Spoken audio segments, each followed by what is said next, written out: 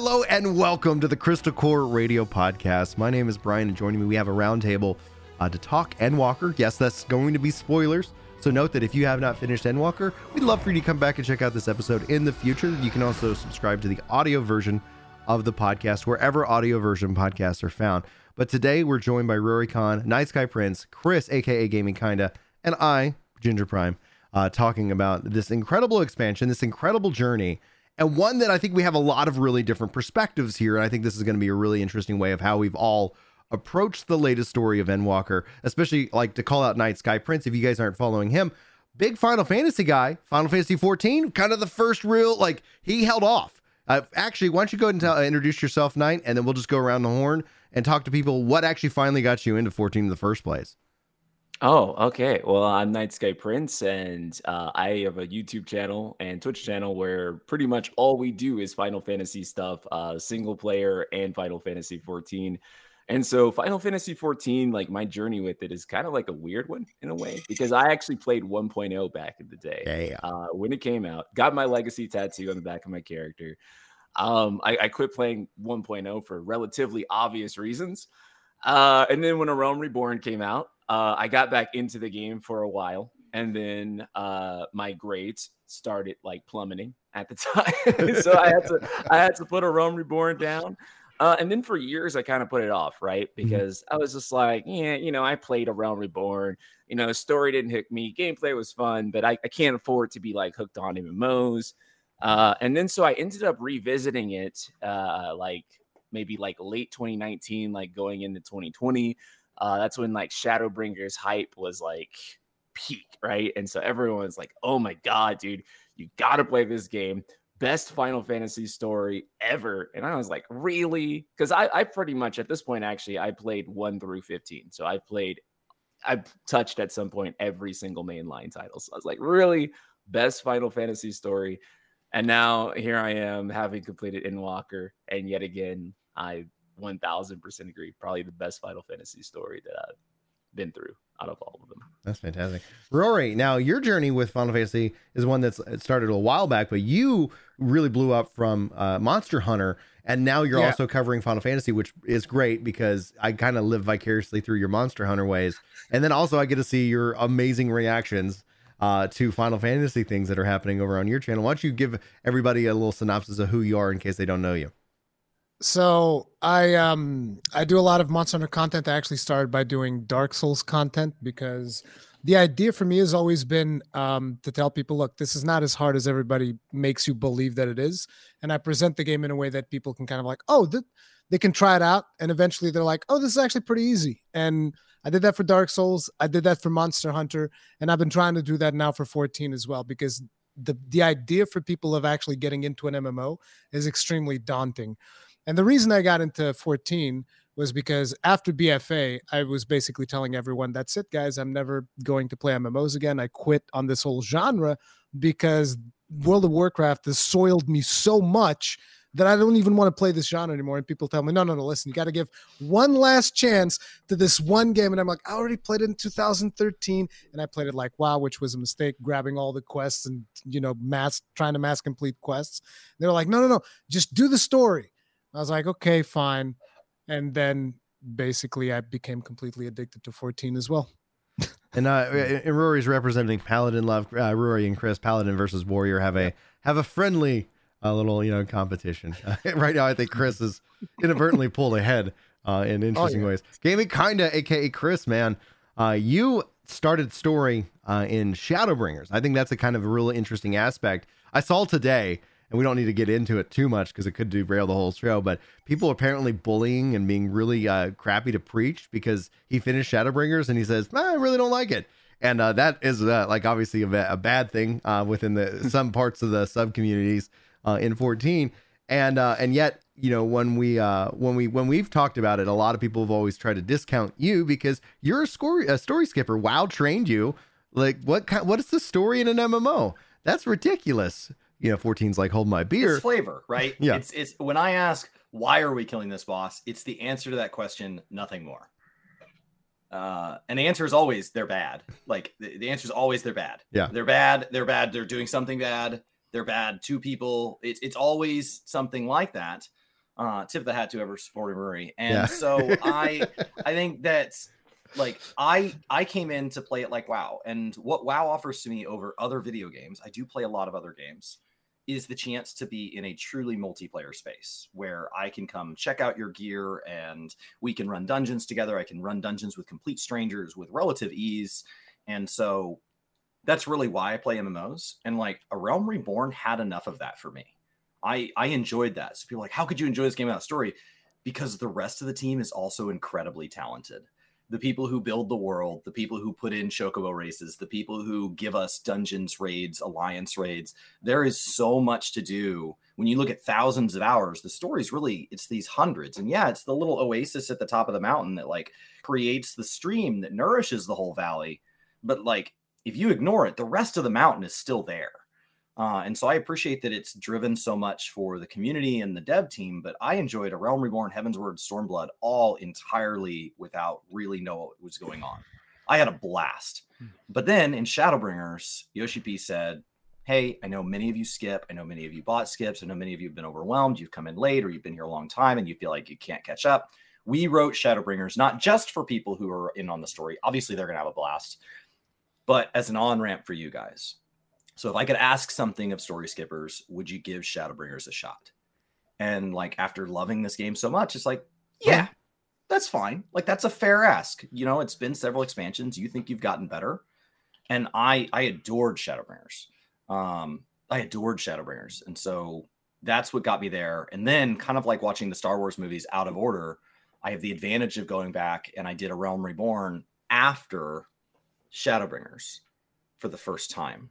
And so, like, I met Y'shtola for the first time after Shadowbringers, but I got to go back and meet her for the first time in the, you know, whatever time is happening there. Mm-hmm. And so, like, there are these moments throughout that where I think I started my ARR like 5.3, something like that. And so, like, we had just learned some crazy stuff about, like, all this stuff that was about to happen. And then I go back and like, I'm in Lenosha and they're like, yeah, we're really having some issues with the Sahagin. And I'm like, are you?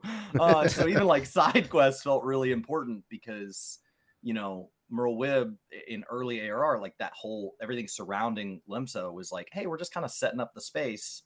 But then like knowing everything, you know, post Shadowbringers, like, no, you're not. This is, getting to see those seeds planted, knowing what they became was really neat. And I look forward to going back and experiencing Heavensward and Stormblood. Oh man, I'm excited for you when you experience Heavensward. So Nice Guy, you said that Endwalker solidifies Final Fantasy 14 as the best Final Fantasy story. Is that because of the whole story? Is that because of any particular expansion? Will there be like 2 or 3 key identifiable moments that you feel set this game apart from other Final Fantasies in the series? Well, Endwalker is like very much like a culmination of everything that's happened so far, right? And so I don't think that like it's like Endwalker itself, like in an isolation, being what necessarily makes Final Fantasy 14 the best story. But I think when you add Endwalker there as a conclusion to that Hydaelyn Zodiark saga is where it pushes it over the edge for me. And really what it was, I guess, about Endwalker that did that for me is how they handled like a lot of the themes in there, like this sort of excellent existentialist themes, right? Like they kind of took the word end like very literally in some ways, and they assessed and looked at the word like end, like the end of one's life, the end of society, the end of the world. And they approached that from every angle that they possibly could. And to be honest with you, Brian, I cried twice. 500 people in stream watching me play this game. I cried. Do you normally not cry? I normally don't cry. Like, I'm a type of person where I'm watching, like, I don't know, some film with like my girlfriend and she'll be like in tears and I'll just sit there and I'll be like, wow, that was really sad. But I'm not like crying, right? I'm talking about, I played Endwalker and I'm talking my streams of tears in my face. I'm trying to like hold it back and I'm like, I'm like breaking down like on stream. And it was at that moment that I had to think back, and I'm like, when's the last time like any Final Fantasy games made me feel like this? Like Aerith's death and like 7 maybe was like the last time. Like I was a little kid playing, and I thought even then was like, we can find her. We can get her back. We can get her back. Yeah, we can get her back. Right? She'll come back at the end. Still, for some reason, hold out hope. Yeah, like they have a remake. I don't know. Right? Like maybe I'll be able to do this. I haven't played the remake yet, but yeah. Yeah, and so there were just moments in Endwalker where I just felt like they were like talking to me specifically about like my own life struggles, right? Like a lot of the dialogue almost feels personal, right? Yeah. Like Natsuko Ishikawa maybe was sitting there writing that message for you specifically. How many I don't times know if you guys had those. They looked at the camera. Are you having fun? Like, I don't know. Maybe you should take a break right now. Yeah, there was a lot of like, why don't you take a nap? Yeah. And I really like that too. Like I understand like if maybe some people like felt maybe that was like too on the nose or too direct, but I almost felt like it was a very like humanist way to like approach the story. Chris, what was my cry counter like final count? 30. Okay. Even 30. But that ranged from everything from like he laughed hard enough that he did this, or like a single tear, to like stream needs to end. Like there's just sobbing and then he just leaves and he's just gone.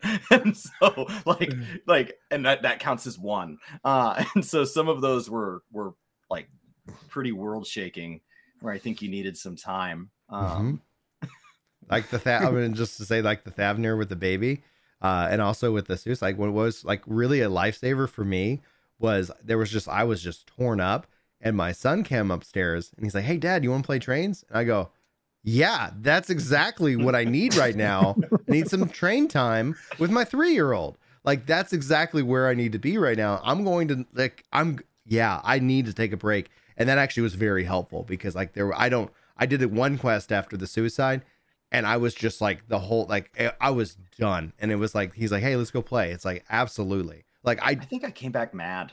Yeah. Because the place I escape to when something awful happens are games, MMOs. And so since 14's my really active MMO right now, I just wanted to play 14. And so like I walked away and then I came back and I think I just silently played through the next section. Like I'm just going to play 14.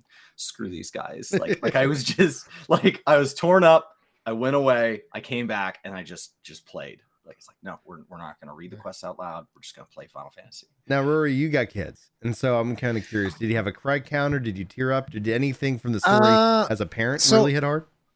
I didn't actually get to stream it because I made a terrible mistake.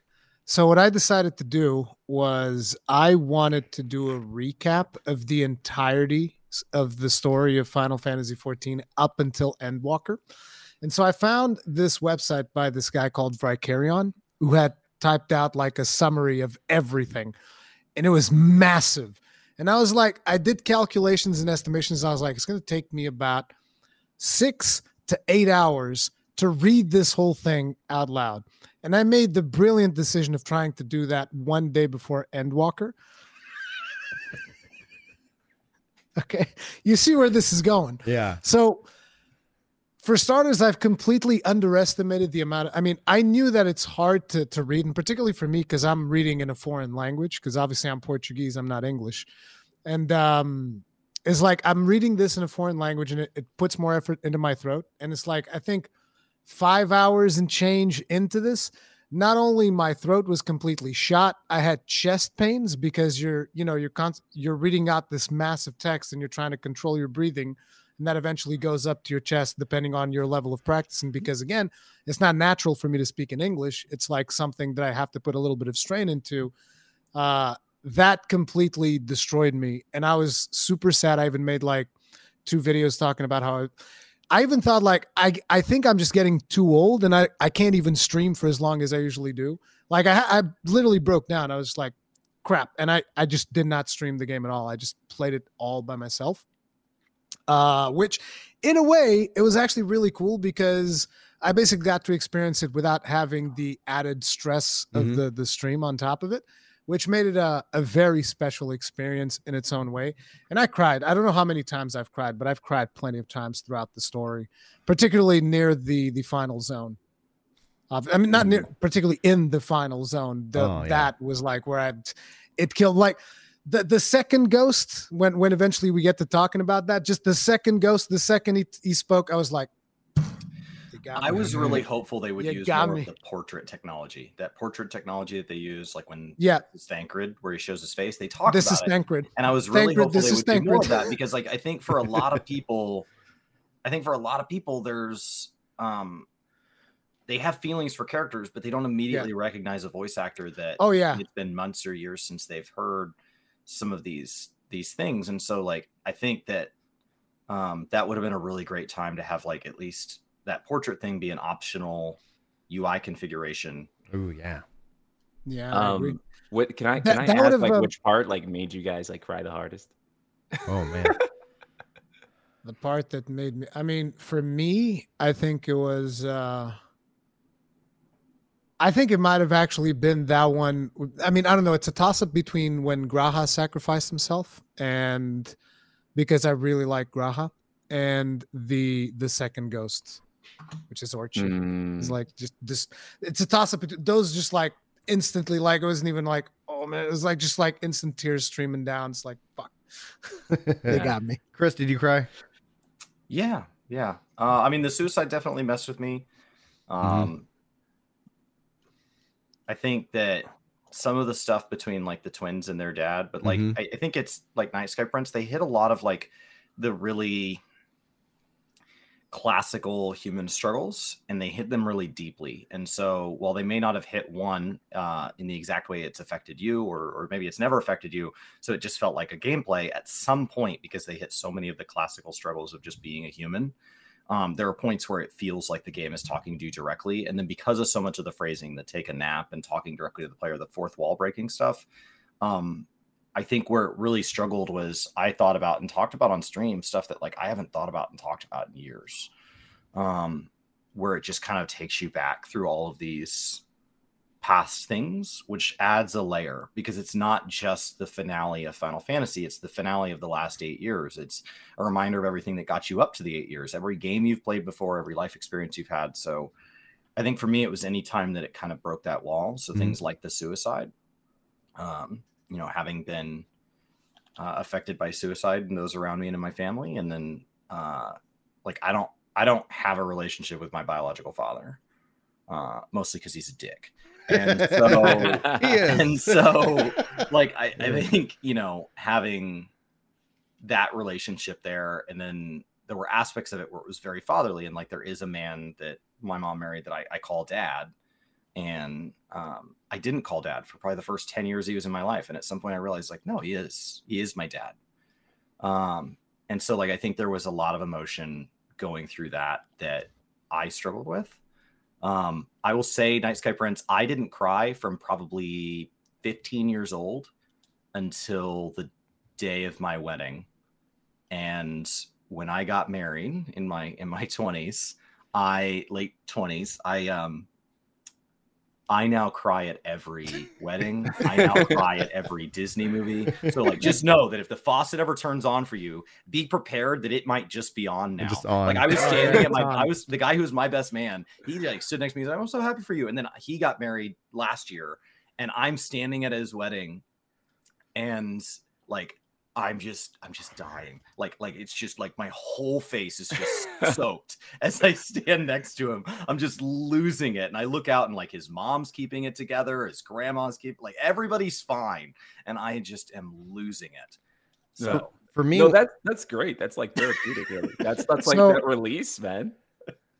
I gotta admit to something, and that is that unlike you guys, I was not sympathetic to Quintus at all. When he When he committed suicide, I went in there and I took a screenshot of my character with a big old thumbs up. Like, let me tell you something. When he took the twins away from me, I would have butchered every single Garlean in that place if the game had given me the choice. I'm not even kidding. Like, the game had given me the choice. Hey, this will have severe consequences in the story and whatever will change your playthrough forever. But you can butcher every person in here. I'll be like, I'll do it. You give me my goddamn twins. Don't you dare take them away. I will murder every person in here and every person in this whole goddamn zone if you try to take these two twins away from me. That was my thought process in there. So when he shot himself, I was like, screw him. I hate him. I was pissed off, dude. I was just like, dude, I will kill everyone in here. I was hurt by that, like, because I think, one of the things that I always like Stephen Colbert said, is that the tragedy and things like these events, like loss, makes us more human because it makes us relatable. Yeah. And it's like Chris and I talked about, it's like I shared the story of when my uncle tried to, commit suicide unsuccessfully. And it's like that's a real fact. And people have to deal with that. And it really caught me off guard. And like the hope is that, that didn't have to happen. And obviously it's not a real character. But I think especially as I've gotten older and have had kids, like the things have definitely impacted me differently. One of the reasons why I specifically wanted to stream this is I was playing Dragon Quest 11, and I love that game, and I was playing it and I was just weeping. And my wife looks at me, she's like, "You should really stream that. Like that's that's a really real reaction to this part of the story." And it's like, okay, I want to make sure that just for my own sake that I have these moments, because when Chris says 8 years, like for me, it's been 13 years. Like the Final Fantasy 14 has different starting timelines for wherever people kind of came in, and it's tracked twice. Like where was 1.0, and then when did everything kind of start with 2.0? But for me, 13 years was that. And I actually opened up like every stream with kind of my thoughts on the gravity of 13 years. And so the suicide hit me pretty hard because like that's something that like I can relate to, personally. Then I think essentially obviously the Thavnir and the baby and the parents trying to save the kid in despair with the final days, like that was really powerful. In fact, it's like after that quest, it's like, I got to take a break. And so I walked downstairs and I hugged and played with the kids for a little bit, left stream up because I was like, I still want to keep playing, but man, that was crazy. The biggest part, like I didn't get too teary over the whole, the Scions sacrificing themselves, because it just didn't feel like it was a sacrifice. It didn't feel like they're like the payments coming due. They all are unmade, and then we bring them back through the power of creation. It's like what would your emotion have been if they didn't come back? I would have appreciated it actually. Their loss. I think. Well, the thing is that did they not come back, or is there 6-1? So like the video gaming part of it always just wonders, like, is that really their end? Right? I don't know. And then like with Aerith, like yes, like that's the fact that really didn't even impact me until the credits rolled. And it's like, oh my gosh, like, is that really the real thing? Like, that's where I think I would have appreciated that personally more, so to speak. But that being said, that would be my only kind of like, I don't even know if I would change it, but just the fact that it's like, that didn't feel gravity. The gravity was the walk with the twins. Like at that point in the game, leading up to Endsinger, leading up to the kind of the final confrontation, the gravity of 13 years of covering this game, playing this game, evangelizing this game, really was sitting on me to the point where I was like, guys, I can't even look at chat right now. Like I am just barely moving my character forward as the music plays, and that whole moment. And I think that was actually more significant than any of the being unmade. So those would be my kind of big 3 moments of Endwalker, just like really just subverting my expectations, but really making me like a mess, like just legitimately like, okay, like don't look at that as a resume. It's like, if everybody's ever like, if I ever decide to go back into like a work office environment, it's like, maybe don't look at those guys. Like, I don't know.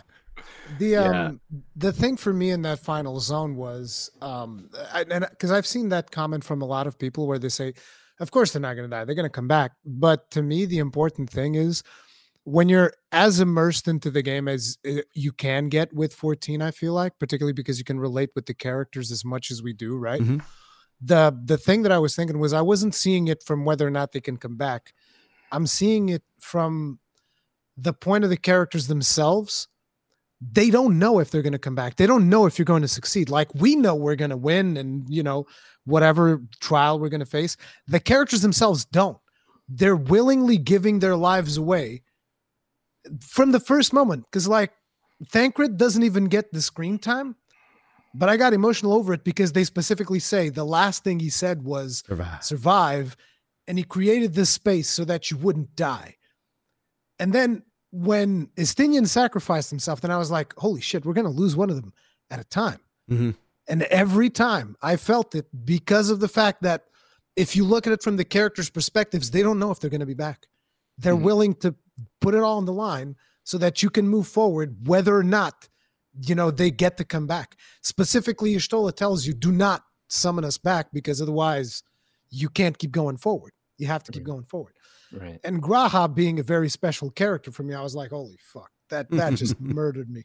Like even just talking about it, you can hear in my voice kind of cracking up. And even whenever I see it like in highlights and shit, I still get emotional over it.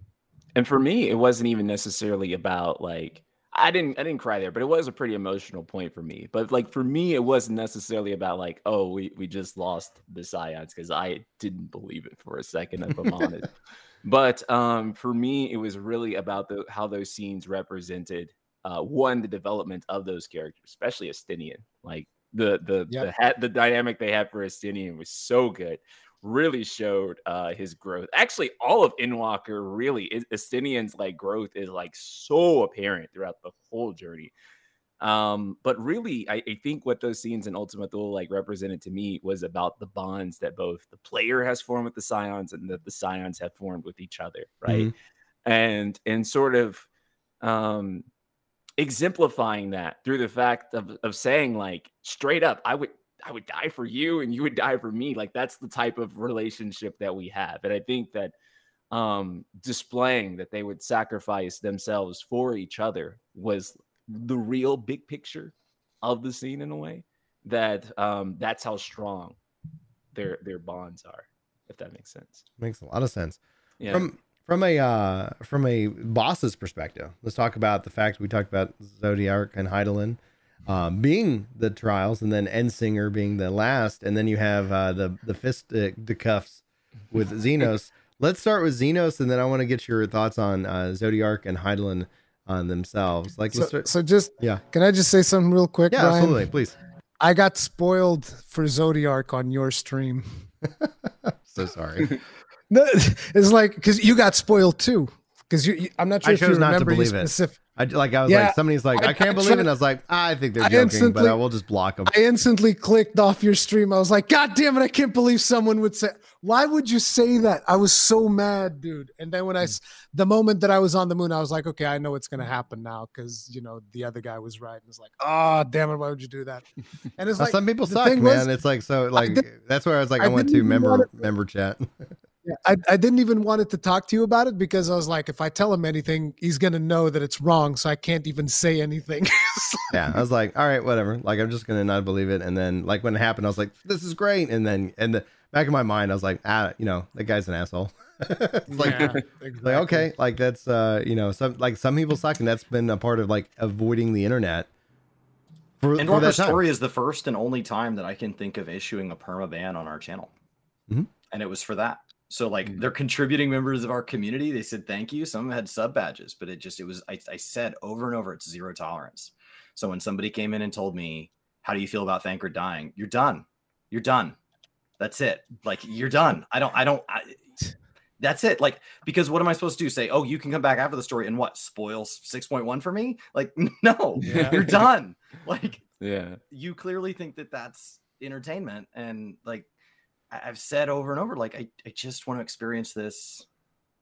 I want to experience this. And I know that this is so emotional that I don't know if any of you live somewhere that does a lot of like Christmas lights, but when you go out and you go look at a lot of people's Christmas lights and then you come home and you don't have Christmas lights, it kind of feels like you took something and you didn't give something back.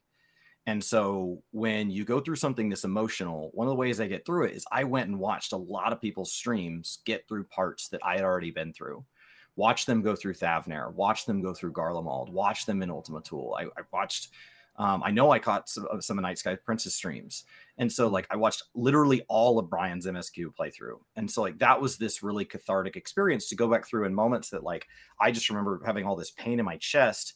Like I could laugh because like I already knew what was going to happen. I could have a good time, and it was really therapeutic to go back through it multiple times and see it and catch things I missed and view it less like on the edge of my seat. And so it felt selfish as a full-time content creator to not share my experience when I want to consume other people's. And all we ask for in trade is don't spoil it. Like it's not, don't ask for money. Don't ask for you to watch it. You don't have to be here. If I stream to an empty room, that's okay. Like literally all we ask in trade for VODing an entire 60-hour experience is not to spoil it. So that made me really mad when people would come in and do that stuff. I had a great experience actually. My mods, like shout out to my mods like Pichitima, Seo, Yoshi. If you guys are watching this, like big shout out to you guys because you guys were crazy. I'm talking about like I would just be playing. I'd see like chat messages pop up in my peripheral vision, and then I'd look over and I would see like 6 messages have been deleted.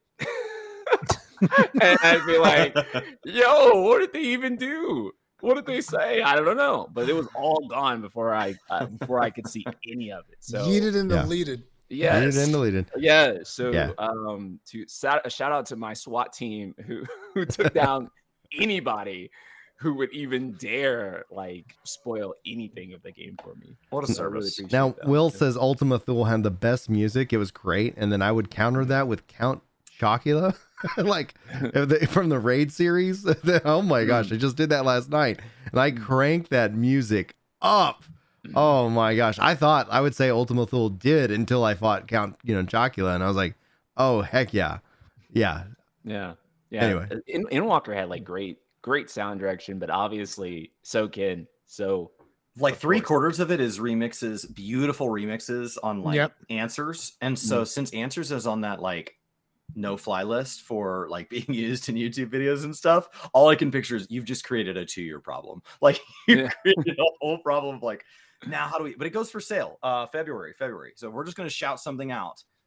We are filming this towards the end of January, and that soundtrack goes for sale. What do they name all of these tracks? Is it Answers 1, Answers 2, Answers 3? I know the Vanilla one has like your answer, but like are they all just variations on that? They're each beautiful, so I want them all.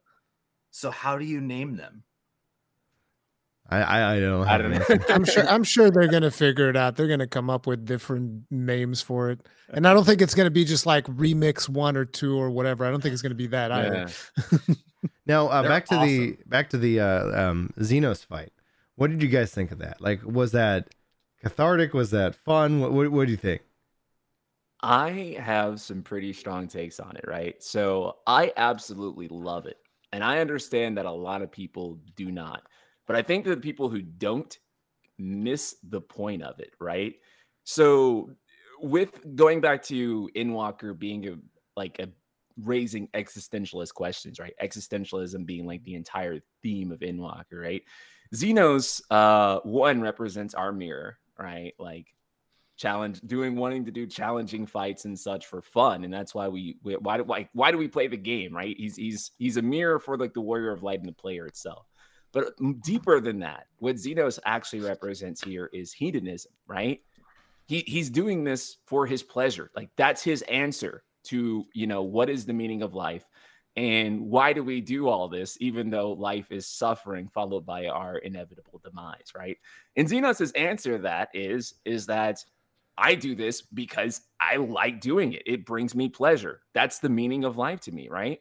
And so the final fight with Xenos may feel pointless, but it should feel pointless.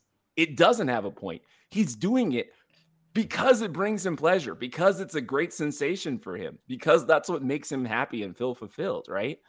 And that's actually the point of it, right? Is that you have like, after you've kind of defeated nihilism, right? After you've defeated like all these other philosophical takes on what it means to be alive, and you just have your take, and Xenos' take at the end, right? You know, this sort of indulgence that Xenos can like really represent. And at the end of that, it sort of represents you kind of winning, right? But also the fact that, you know, that aspect of Xenos is also within you, that you also, you know. Yeah, it's kind of recognizing your counterpart. Rory, what do you think? So for me, it's like I felt like Xenos represents the raider desire in me, which I've always been a raider back in World of Warcraft. And even though I hadn't done Savage until Endwalker is actually when I started doing Savage, you know, I always have that what's the word for it? That ambition to do more, to do the more challenging content, stuff like that. I've always had that. So I understood the parallel that they were drawing for. It's like, okay, this is supposed to represent the whole thing, but to stay in character, because you do get that vibe that at that point of the fight, the developers are talking to you, not your characters. Like, you want this. And I'm like, you're goddamn right I do, but I'm still playing my character. And I went and I chose I don't know, there was one of the options that's like, this ends now, Xeno. So I role played my choice of the thing, because like the first choice is like, yes, I want this. But I was like, that's too out of character for the character that I'm playing. But yes, I do want this. So I was like, yeah, sure, let's go, Xenos. Let's do one final round. And I thought it was cool that Xenos showed up at the end, friggin' Shinryu form. Let's go. I'm going to help you. But then at the end of the day, he was just like a platform. I was actually hoping for him to do something, to actually help. But it's like, no, I'm a platform. You can stand on me so that you can go kill the big bad. You know, I was like, all right, sure. Yeah, so that we can actually finally fight. You know, it's like, I'm going to help you so we can have our duel. And then there's an interesting theories, which I'm not sure if this is confirmed or not, because to me, it doesn't make that much of a difference, that like the final teleporter that shows up that enables you to escape, there's people saying that Xenos willed it into existence as like his final wish before he died or something, because at the end of the day, he cared about you. And so people are saying that through the last amount of ether that he had from gorging on the mother crystal, that he used it to summon the transporter so that you could get away and survive.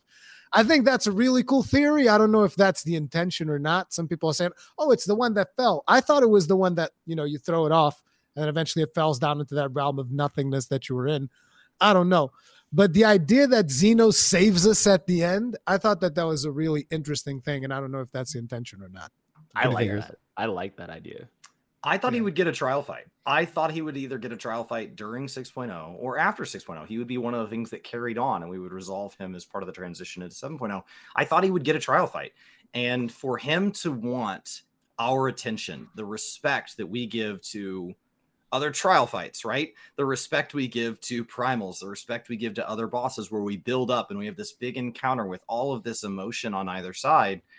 And like, especially if we're talking to the player, a player remembers trial fights. We don't necessarily remember scenarios as well. Like the trial fights, these are the moments. The trials, in my opinion, are always the most impactful. They mean more to me narratively than the raids, than the dungeons. Like, it's building to the trials. Those are the moments, right? The 5.0, the music change going into the last trial. And for him to not get one feels so poetic that like, that's all he wanted. And then for so many people to be like, I hate him. Then there is no better vengeance for us to go, fine, I'll fight you. But like after the trial fight, like you're not the trial fight. Like it just feels like that is interesting. Yeah. Sure. I mean, I'm not even going to bring other adventurers in on this.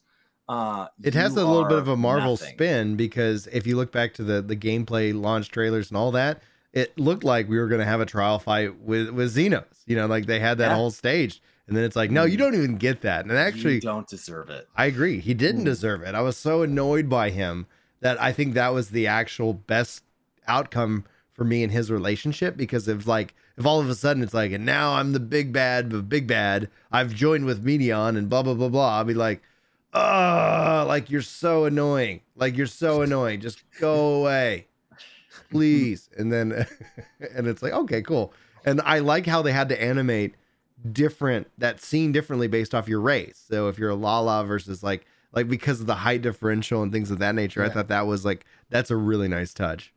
Because they could have given him depth if they wanted to. Fan Daniel, in my opinion, had no depth coming into Endwalker, and by the end I was like, yes, this is amazing. Yeah. No, I really like what Xenos represents. I understand that like how if people like look at him on like a surface level, they'll just be like, I didn't like it. But and I also think that like ending it like with an instance too was just such like a ballsy move to do. Because it's just like, man, like this is like so unorthodox for what this game is. But he wanted a 1v1. And I think if it was like a trial fight, that wouldn't like really satisfy that desire. Right. For people that want to respect that fight, that would be the best scenario in the game alongside the 5-3 scenario to come back and create an extreme version of the single player scenario. Yeah. What do you guys think about Zodiark? Boy. It's like, to me, there was a hint of disappointment there for me because, like, well, I mean, Zodiark has been one of our big goals this whole time, and it's like then we end up fighting like an incomplete version of him, and it's like, oh, okay. Well, I wanted to fight like the real deal, like the fully powered Zodiark and all of that. Like that's what I expected. I expected Zodiark to be like the final trial, right? I think. I'm not sure if most people expect that. I definitely expect Zodiark's going to be the last baddie, right? We're going to fight him at the end. And the fact that it was the first trial, it was definitely like subverting expectations 1,000%. I was like, oh, okay. And he's incomplete and all of these other things. From a fight standpoint, I also thought that he was very interesting, particularly the extreme version, because I've had to do it quite a few times. But yeah, interesting. Zodiark Heidel and Ultimate would let you do that. We could go make that an ultimate. Yeah, that'd be good. I loved the fact that Zodiark was the first trial. I thought that was a brilliant use of subversion because it was like the last thing that anyone would suspect going into this, right? Because everyone, I mean, we all kind of had theories on who the final boss would be. Everyone being dead wrong, obviously. But Zodiark was definitely like on the top list for like what everyone thought they'd be fighting at the end. And the fact it was Anima, basically, yeah, Anima being a dungeon boss. I was like, what? That kind of was like somewhat disappointing too, because Anima, like I feel like that should have been a trial. Lunar Bahamut should have been a trial. Yeah, that also should have been a trial, but it'll just fall over. You can even take Vuln stacks; it'll still go down. And I was just, I could not believe it. I was in such a state of disbelief to know that. And because at the first like half Endwalker, I guess, or third, I guess, of Endwalker that leads up to that point, I was kind of like, yeah, I got a good idea of where this is going. And then you get to that first trial, and I'm like, I have no idea where this is going in a good way, right? Because it's like, yo, the story can only surprise me from here because I have absolutely like no idea where they're gonna take things from here. For me, the credits could have rolled after the first trial. Like emotionally, I felt like I'd gotten a whole expansion. So everything after that felt like bonus content. And there's a lot after that. So like everything up to Zodiark answered so much. And then we got to kill Zodiark. And I'm like, cool, that's an expansion. And then they're like, great, you're level 83. Like, oh no. All right. I really felt like the length of Endwalker, right? Because I know Yoshida had talked about, it's like 30 to 50% larger than like a normal like expansions, like cutscene wise, right? But like looking back on it, it was long. It really did live up to that. It was meaty. It was meaty. Do you guys like the technology? Yes. Actually, I really like it. If they had not brought it up, I think I would have been delighted at how much deeper it was than what we've had in the past. But for them to bring it up as a feature, I expected them to be able to get onto multi-person mounts because that's what they hinted at. I expected them to be able to take Aetherites, especially when they say Rods at Han's a maze, and you're like, cool. So you got some Aetherites unlocked? Great. Graha's going to follow you around while you try to figure it out. All right. I had to take mount off my bar for the duration of MSQ because of the number of times I mounted. Yeah, you just mount up. I did that so many times. It had to go off the bar. I just walked places. Yeah. Yeah, I was actually disappointed with the whole because like I played most of well, not most, but like let's say the first half of Endwalker, just riding the Regalia around, waiting for someone to pop it, because he specifically mentions in one of the live letters, oh, and by the way, your scions can show up and around you and in your mount. I think he actually even says in your mounts, and I was like, wait, what? He said it never happened. It never happened. I was like, I'm like halfway through Endwalker, and I'm like asking in my FC, by the way, guys, has anybody ever showed up in your multi-seater mount? They're like, no, I finished the game. As nobody showed up yet. And I was like, I've been riding the Regalia everywhere for no reason.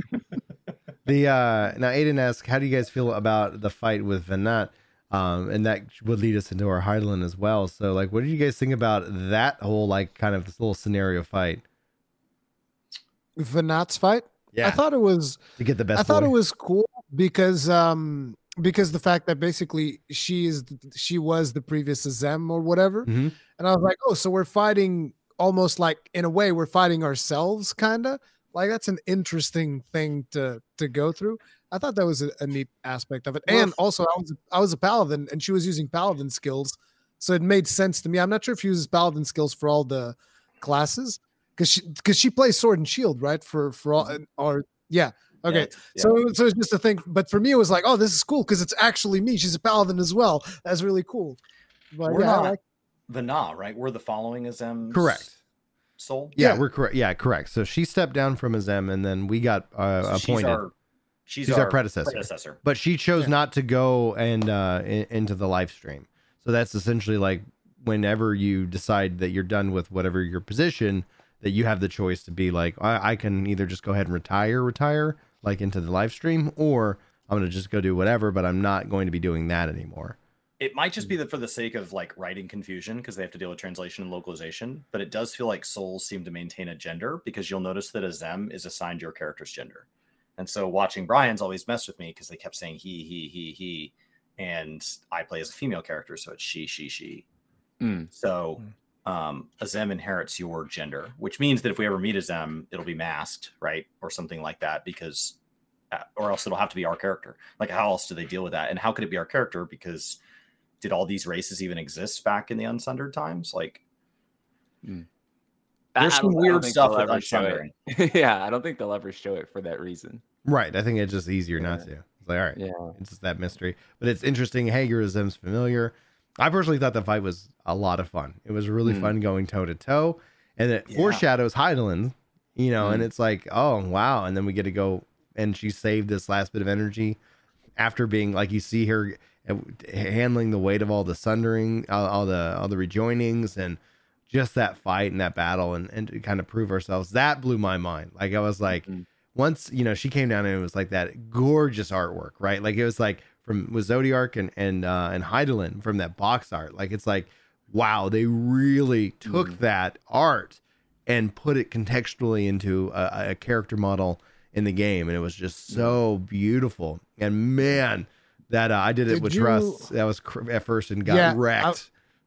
That's what I was about to ask. Did you all do it with Trust your first time? Yes, I did it, and that's the only time I've ever done that, because typically people are like, oh, you got to do this dungeon with Trust. Oh, you got to do this with Trust. It's like, no, like I'm not here to do it with Trust. I did Trust.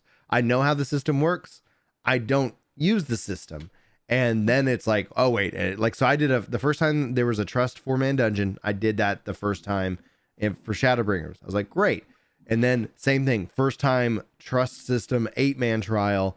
I did that, and I was like, that was great. I got wrecked, and so then I brought in friends, and I still got wrecked, but it was so much fun. Oh no, I actually finished it I think I wiped like 3 or 4 times, but I finished it with the trials, with the Trusts, because I've always thought that there should be more things that you could do with the Trust. I understand that it is an MMO, you're supposed to go in with friends and all that, and it makes more sense to have more duties where you do it with friends. But there are just some moments, like particularly that one, when you're there. And I actually did the previous dungeon that takes you down there with them as well, with the Trusts. So it just made sense. Like, they're all here. It makes sense that they would be the ones participating in the trial. And the fact that you do get to experience that moment with them, I thought it was really, really cool. Yeah. I love that moment. Like, of course, like who's not going to choose to like have like Emmett Silk be a party member? Like, nah, I don't like, who's really going to do that? Right. So that was fantastic. Vana and Hydaelyn. So like I said, I cried like 2 times during like playing this game, where I just big balled. And one of those times actually was when Hydaelyn dies, right? Like at one of the final trials before, what is that, like level, I can't remember when you fight Hydaelyn, but when you do finally fight Hydaelyn and she dies, that was like when I really cried. And there's a lot of reasons I did. But I think one of the big reasons is that we kind of go into Endwalker with this distrust of her. Like, you know, like Shadowbringers really broke that trust with her. It severed that sort of connection.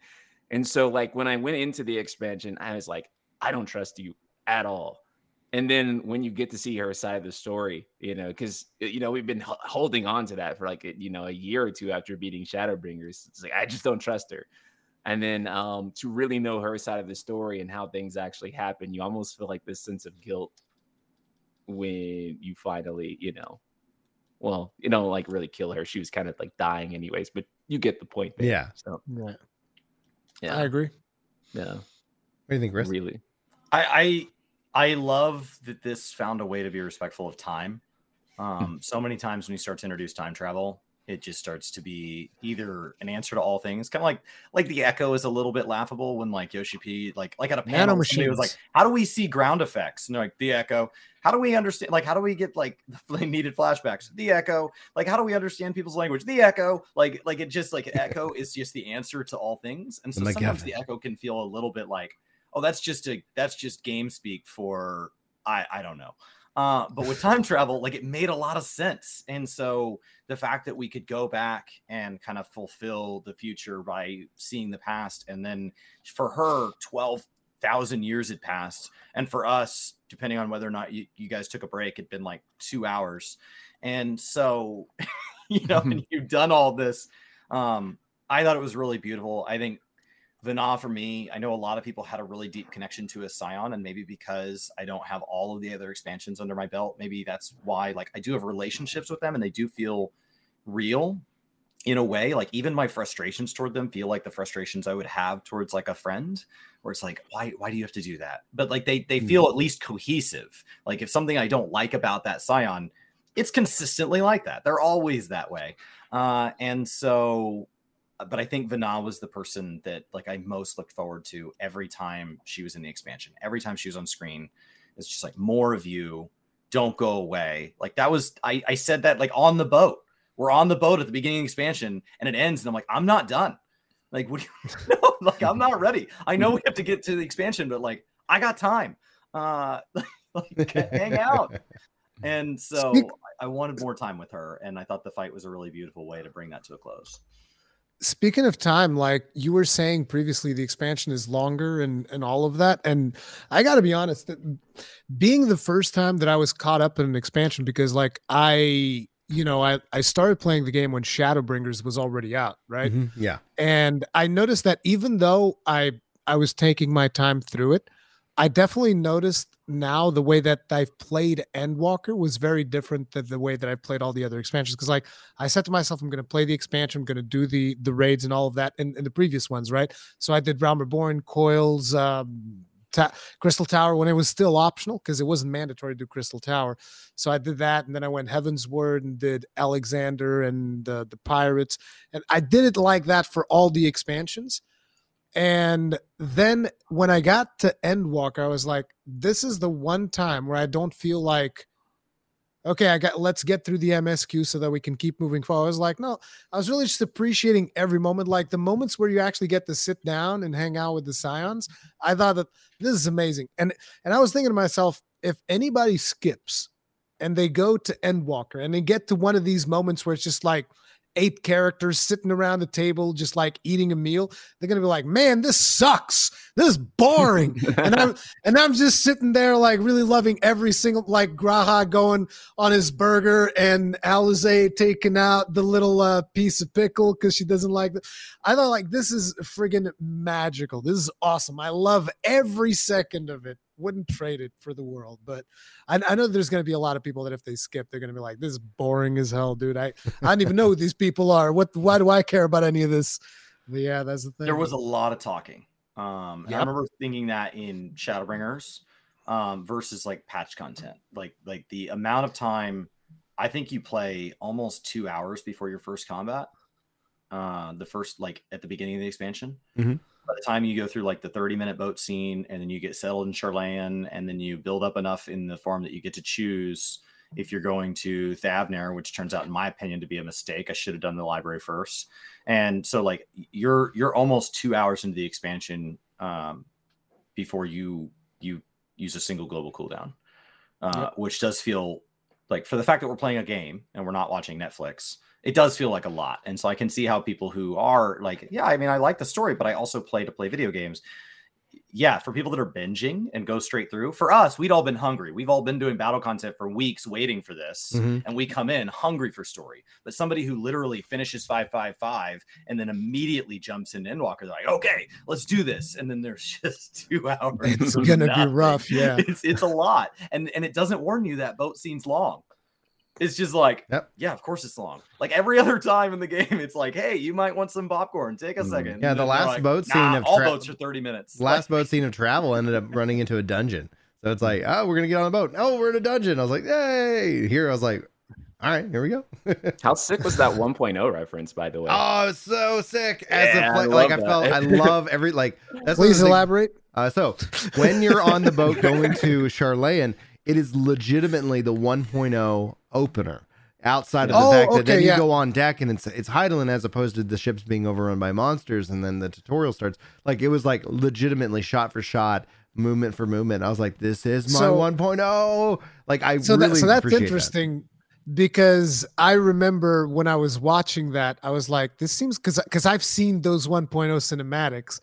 And I was like, this definitely feels like those cinematics that I've seen before, but obviously I don't have as big of an attachment to 1.0. So I was like, I'm probably just mistaking things. But no, it's good to know that that wasn't the case.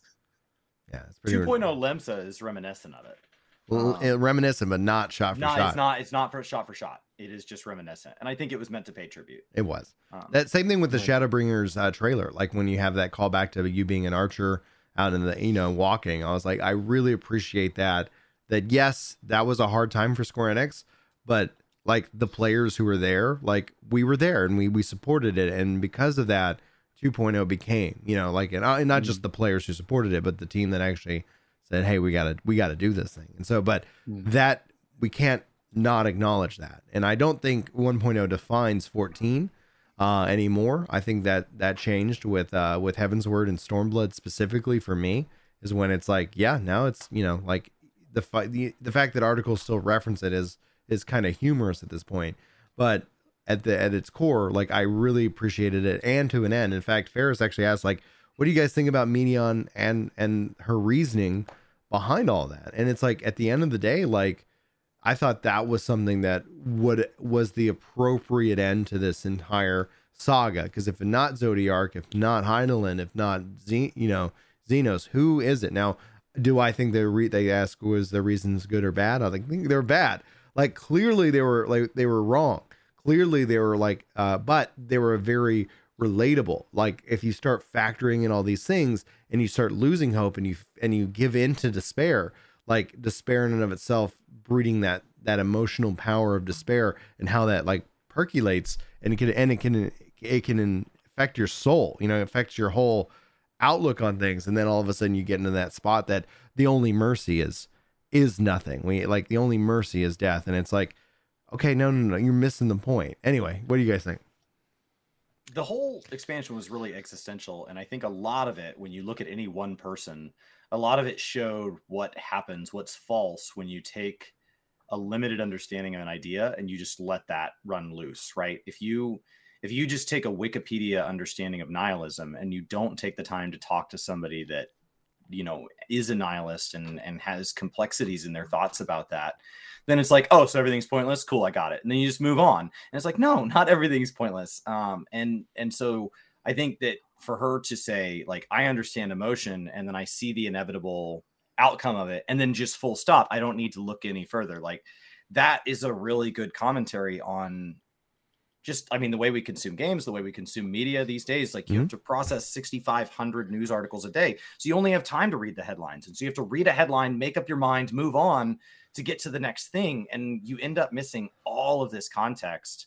And so like, I think she was a perfect commentary on all of this.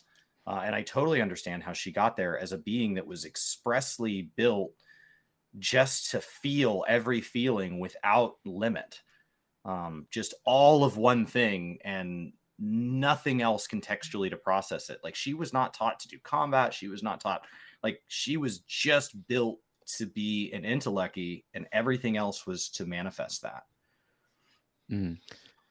I looked at that as like there's one thing to me that usually motivates me a lot as a content creator, because like sometimes like a long time ago I'd be going like, dude, what am I doing, like making videos about video games, like why does this even matter?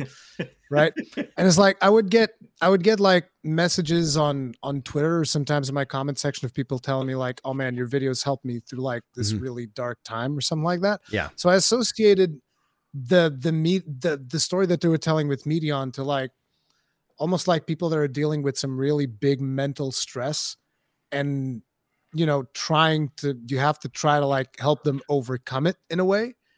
And that actually resonated with me quite a bit from that aspect of it, because like it's a huge motivator to me whenever someone tells me, oh man, you helped me out through like this dark moment in my life or whatever with your videos. And I was like, that makes me super happy. I'm happy about that. And it's like one of the things that keeps me going. And the whole Medion storyline resonated a lot with me with that, because she's just like super desperate. She's just like, no, everything's going to end. I'm just going to end everything like super fast. And they're like, no, here's a flower. Okay. Let's just keep things as they are. Let's forget the fact that you genocided God knows how many people. Okay. But here's this flower. Yeah. So like when I first came across Medion and I was going through the story, I was kind of like, the final boss is like this emo kid.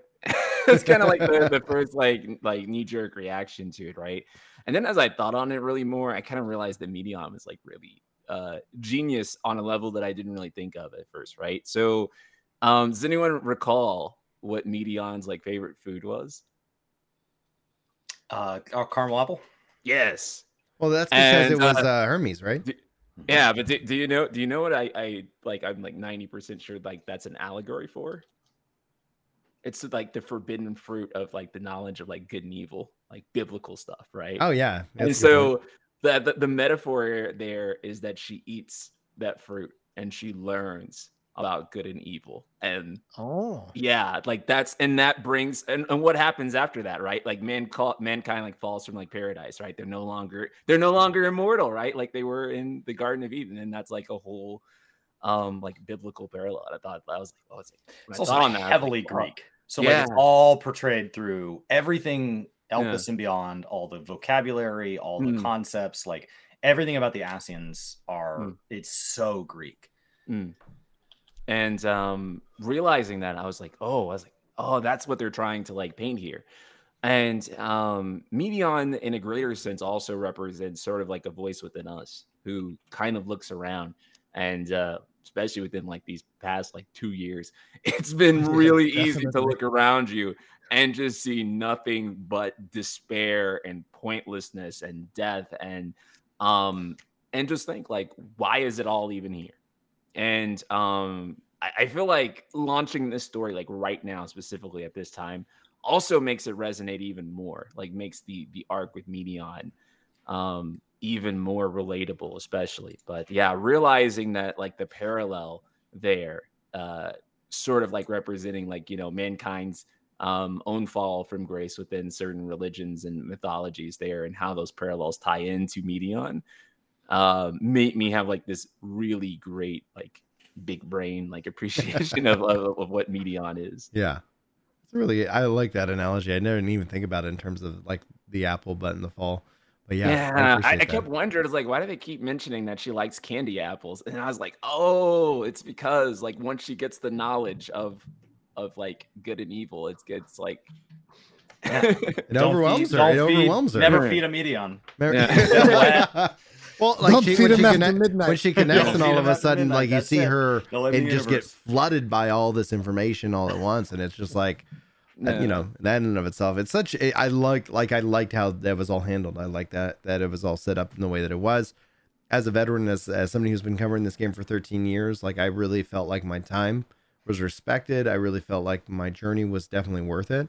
And so like I don't have any complaints outside of the normal complaints that I've had about this game for the last like 8 years. So it's like my critique of Final Fantasy 14 remains intact to this day, and it comes down to I've pretty much capped out all of my crafters and gatherers, and then I'm like, I miss getting experience. I wish there was some post level cap experience value, something. Just give me a box, give me a piece of candy every time I metaphorically level up post level cap just to say thanks. I don't care, but like that's like when it comes down to it, like, oh, I don't know, I just have an addiction to, I guess, gaining XP, but that's been my continual critique this whole time. Do you guys have any final thoughts as we wrap up the show? And we go into typically a post show occasionally in which we kind of answer questions and things like that. I don't know. We'll see how it goes. My chair's a little broken, so I'm gonna go find a like some kind of screw or something to kind of lock in place. But let's start with you, Night Sky. Where can people find you? You got any final thoughts? Oh man, final thoughts on Endwalker is basically what an amazing expansion. I don't know what they're going to do at 6.1, but I hear that the name is supposed to be somewhat on the nose. That's what like Yoshida was saying. It's kind of obvious. Oh, I'm kind of wondering what the name of 6.1 is going to be. It's going to be Mericidia. Yeah. 6.1 Mericidia. I saw someone online joking that 6.1 will be called So What's Next? And I was like, perfect. That's what they should call it. A boat to Corvus. But the next destination or something. But yeah, like that's what I'm really looking forward to. And yeah, other than that, if you want to find me, you can find me on youtube.com/TheNightSkyPrince, or you can find me on Twitch at twitch.tv/TheNightSkyPrince.